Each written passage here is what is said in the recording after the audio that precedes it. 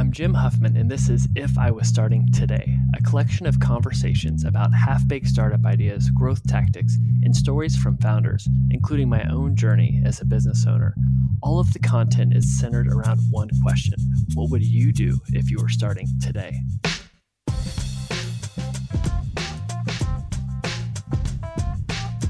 All right, today I want to try something a little different. I'm going to get pretty tactical on something that is really a very common question that I get. And it's around this idea of building a growth strategy. And I might do this in a couple phases, but I'm going to talk about where you should start. Because you're like, okay, I've got this idea, I've got this brand, I've got this service, got this SaaS thing that I'm really wanting to grow. Where do I start? What do I do? Now, before you start just growing the thing, I actually want to do a pause and I want to look at the competitive landscape from a 30,000 foot view. So essentially what I'm going to talk about is how do you reverse engineer the strategy of your top competitors so you truly understand what's working and not working today to come up with your strategy. So I'm going to talk about the tools you need to use. I'm going to talk about how you can understand how your competitors are getting traffic, who their exact personas are and how they speak to them, and then most importantly, how they're activating them to turn traffic into actually customers and actually into revenue. So with those three questions, I'm going to hit on the different ways you can uncover this so you can be very confident in the strategy you want to put out there. All right, so the first question, how the heck are your competitors getting traffic? Are they paying for it? Is it free traffic? Are they doing partnerships? So the tools I want to use for this first is SimilarWeb. Now, this is a free tool that you can use where you could take the URL of a competitor. Let's say, I don't know, we're a men's fashion brand and we want to know how a company like Bonobos gets their traffic. You put the bonobos.com URL, pop right into the URL, and then you start to get a lot of interesting information. It shows you how much traffic they get per month. In this case, it's almost 1 million. 90% of it is in the US. Time on site is 6 minutes. Average pages per session is 8. And so you're seeing some things, but what I really want to hit on are their traffic sources. Now, Bonobos has a lot of direct traffic, and all that means is people know the name and they pop that into the URL. But then you start to see that email is really important for them to drive a lot of traffic. So footnote that, we got to look at the email strategy. The second thing is a lot of search traffic, paid and free. We really need to know the keywords that they're paying for or that they're ranking for organically. And then social is also strong, and so is referral. So we want to know what channels, what websites are driving that. Okay, so let's go deep on those. For search traffic, one tool I'd want to use is called SEMrush. And what it allows you to do is really understand some key data points. One is how much traffic they're getting from paid search and from free search, how much money they're spending, the keywords they're bidding on. So in the case for Bonobos, you could see that, wow, they're bidding on men's chinos, men's swim trunks, tuxedo pants, and really start to see where their keyword strategy is and where you're maybe competing with them or where you're not competing with them. And then from an organic perspective, if you're wanting to build up organic traffic, one key component is this idea of backlinks. And all that means is the bonobos.com URL is linked on another website like Business Insider or Wall Street Journal. And what that shows you is all the other websites that refer to them. So you could see opportunities where maybe you could get a backlink, you could do a partnership, you could do advertisements, and really see, hey, if you want to outrank somebody for a specific keyword, really know what you're up against. So those are two tools you could use to understand, hey, how the heck are my competitors getting traffic and where should I compete? The second thing you want to think through is who is the persona of the traffic that's coming in and how do they speak to them? So let's go back to SimilarWeb. One tool they have there is seeing the referral traffic that's coming in, and it shows you the exact URLs that's sending that traffic. So in the case of Bonobos, you can see that it's Men's Health, it's Gear Patrol, it's Business Insider. So you start to get a better understanding of the persona they're going after. The other thing to call out with, understanding how to speak to the persona is what messaging, what language do they use in their ads? So one hack to look at the entire ad catalog of your competitors is go to the Facebook ads library. They have a transparency feature where you can essentially see all the live ads of your competitors. And here's why this is important.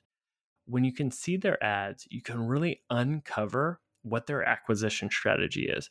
So the things I want to look at is, okay, first off, are they pushing flagship products? So if you're a B2C company like Bonobos, what are they pushing? Are they pushing the dress pants? Are they pushing the shirt? Are they pushing something that's more timely like the swim trunks? If it's a B2B company or a SaaS company, software as a service, how are they trying to get your attention? Is it with content upgrades? Is it with blog content? Or maybe they have a free trial they're trying to get you in front of, or they're trying to optimize to get you into a webinar. You start to see, what their offers are. The second thing that I'm looking at is the copy and also the imagery or the videos. Are they doing something that's very professional? So in the e-commerce case, is it e-commerce shots or aspirational photo shoots? Or maybe it's the opposite. It's unboxing, it's user-generated content. Just so you see what they're pushing could give you an idea of what really works. All right. In the spirit of knowing their persona, an email usually is a secret sauce with a lot of these companies if you have a high repeat purchase type of product. A tool you can use is called MailCharts. Now, this one isn't free. Unfortunately, it's paid. But what it does, it allows you to essentially see a roadmap of the entire email strategy. And what that means is how many emails they send in a month, their email cadence of how many times per week, the popular send days, popular send times. Then you can see the email templates, what their exact design is. You can see all their automation flows. That means the welcome flow, the abandonment flow, the free trial flow. And also, it shows you of the emails they send, what percentages have promos or discounts. So if you're really trying to figure out what's right for you, understanding what your competitors are doing is extremely helpful. The other thing that I like to do when I'm trying to figure out positioning and how they speak to customers is look at some of the owned assets of your competitors. So go to the landing pages for their ads. And the way to do that is type in their brand name, and usually the top search is an ad. Click on that and see how that differs from the homepage to see maybe different things that they're testing. Do they have ads for specific personas? Are they really pushing a use case or pushing a problem they solve? Or maybe they're just super heavy on promos. The other thing that I want to do is go to their owned social media platforms and don't necessarily look at their posts, but look at the comments within it. Just to understand, is this a truly authentic community? Or if there's not a lot of engagement, maybe they're paying for it. And if it is authentic, what is that conversation around? What do they care about? And if you really want to accelerate this learning, there's a tool called BuzzSumo where you can put in the URL for your competitor and it'll show you the most shared content by social channel.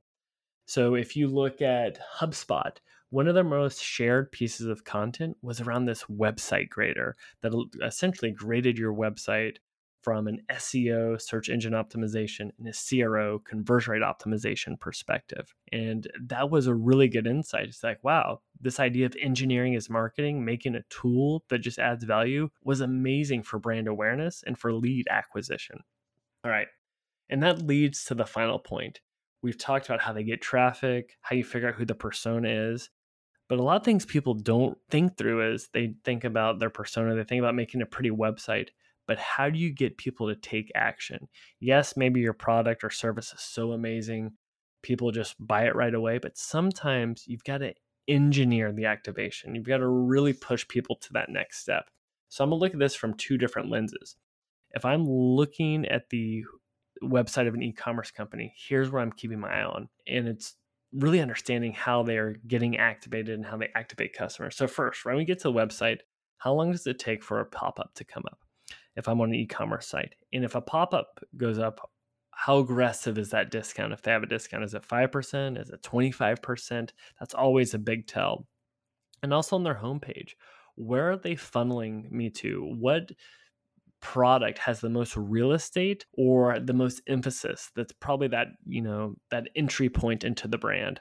Another thing I'm looking for is, are they trying to personalize my experience with some sort of a quiz onboarding? If you look at brands like Third Love, which has their fit finder that basically makes you go through a quiz to find the perfect bra for you, that's been essential for getting them to the funding they've had. Same with Curology. They do personalized skincare. Their funnel's all about personalizing your experience through a quiz. The other thing that I'm looking for is, as I go to a catalog page and then a product detail page, what are they doing on that product detail page to make me become a customer? If it's a high price point, are they really pushing the quality? What types of images or videos do they use? Is it user-generated content? Is it professional photos? How strong are their reviews? Do they have video reviews? Are they really pushing bundling and free shipping? Just so I can really see what I have to do that's table stakes for the industry. And then also, I'm quite obsessed with referral programs. And so I'm always interested to see how aggressive companies are with their referral program. And what that means is to invite a friend to tell them about it. What do? They give you 10% off? Do they give you a free product or $50? Because sometimes that can be the best acquisition strategy, is turning your customers into marketers. All right, now let's go to a B2B, business to business, or software as a service website. I'm doing a lot of the same things that I said with the e-commerce website. But in addition to that, if it's a SaaS tool, I'm always fascinated to see, are they going to just give me the product for free? Do they have the freemium model? Or are they going to push me to a free trial that's only 7 days or 30 days and eventually activate me to become a paying customer? Because usually if you're doing that free trial, shorter is better, but you need to give people enough time to get to that magic moment. Other B2B and SaaS companies, instead of going for the jugular for the demo or the trial, they might push you to a webinar or towards a piece of content because they know they need to educate you before they sell. So that's another thing I'm keeping an eye on. And the other big thing that I'm doing is I'm going right to the pricing page, because obviously you're going to be able to see how they're pricing to see what you're up against. But the other things that I'm looking for is, what are those different features they're holding hostage as you have different tiers and try and move up and move down? But maybe the most important thing is, if they're doing it right, your pricing tier should be based on a specific persona. And I'd want to know how those personas align with the personas I'm going after. So maybe it's, I don't know, some sort of accounting software. One could be for, the freelancer, one's for the entrepreneur, and one's for enterprise. So maybe that's how they're speaking to people. And maybe yours is more for creators. So you could really lean into that so you speak to the persona better.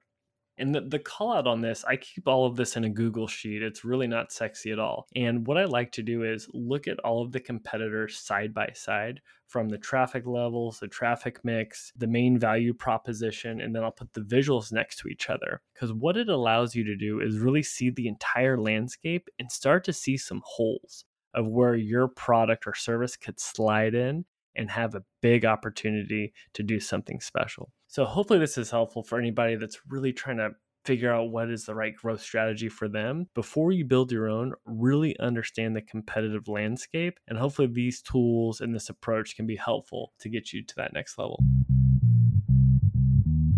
Today's episode is brought to you by no one. Yep, we have 0 sponsors. I haven't reached out to any companies, nor would I expect a reputable brand to give me money, but I'll give a few plugs. First, I send a weekly newsletter each Thursday featuring 5 articles or tools that have helped me. You can sign up for these weekly updates at jimwhuffman.com. Second, for anyone running a startup, if you need help growing your business, check out GrowthHit. GrowthHit serves as your external growth team. After working with over 100 startups and generating a $250 million in sales for clients, GrowthIt has perfected a growth process that's hell-bent on driving ROI through rapid experiments. Plus, you'll get to work with yours truly. So if you want to work with a team that's worked with startups that have been funded by Andreessen Horowitz or featured on Shark Tank, then check out growthhit.com. And finally, I wrote a book called The Growth Marketer's Playbook that takes everything I've learned as a growth mentor for venture-backed startups, and I've distilled it down to 140 pages. So instead of hiring a growth team, save yourself some money, get the book, and you can just do it yourself.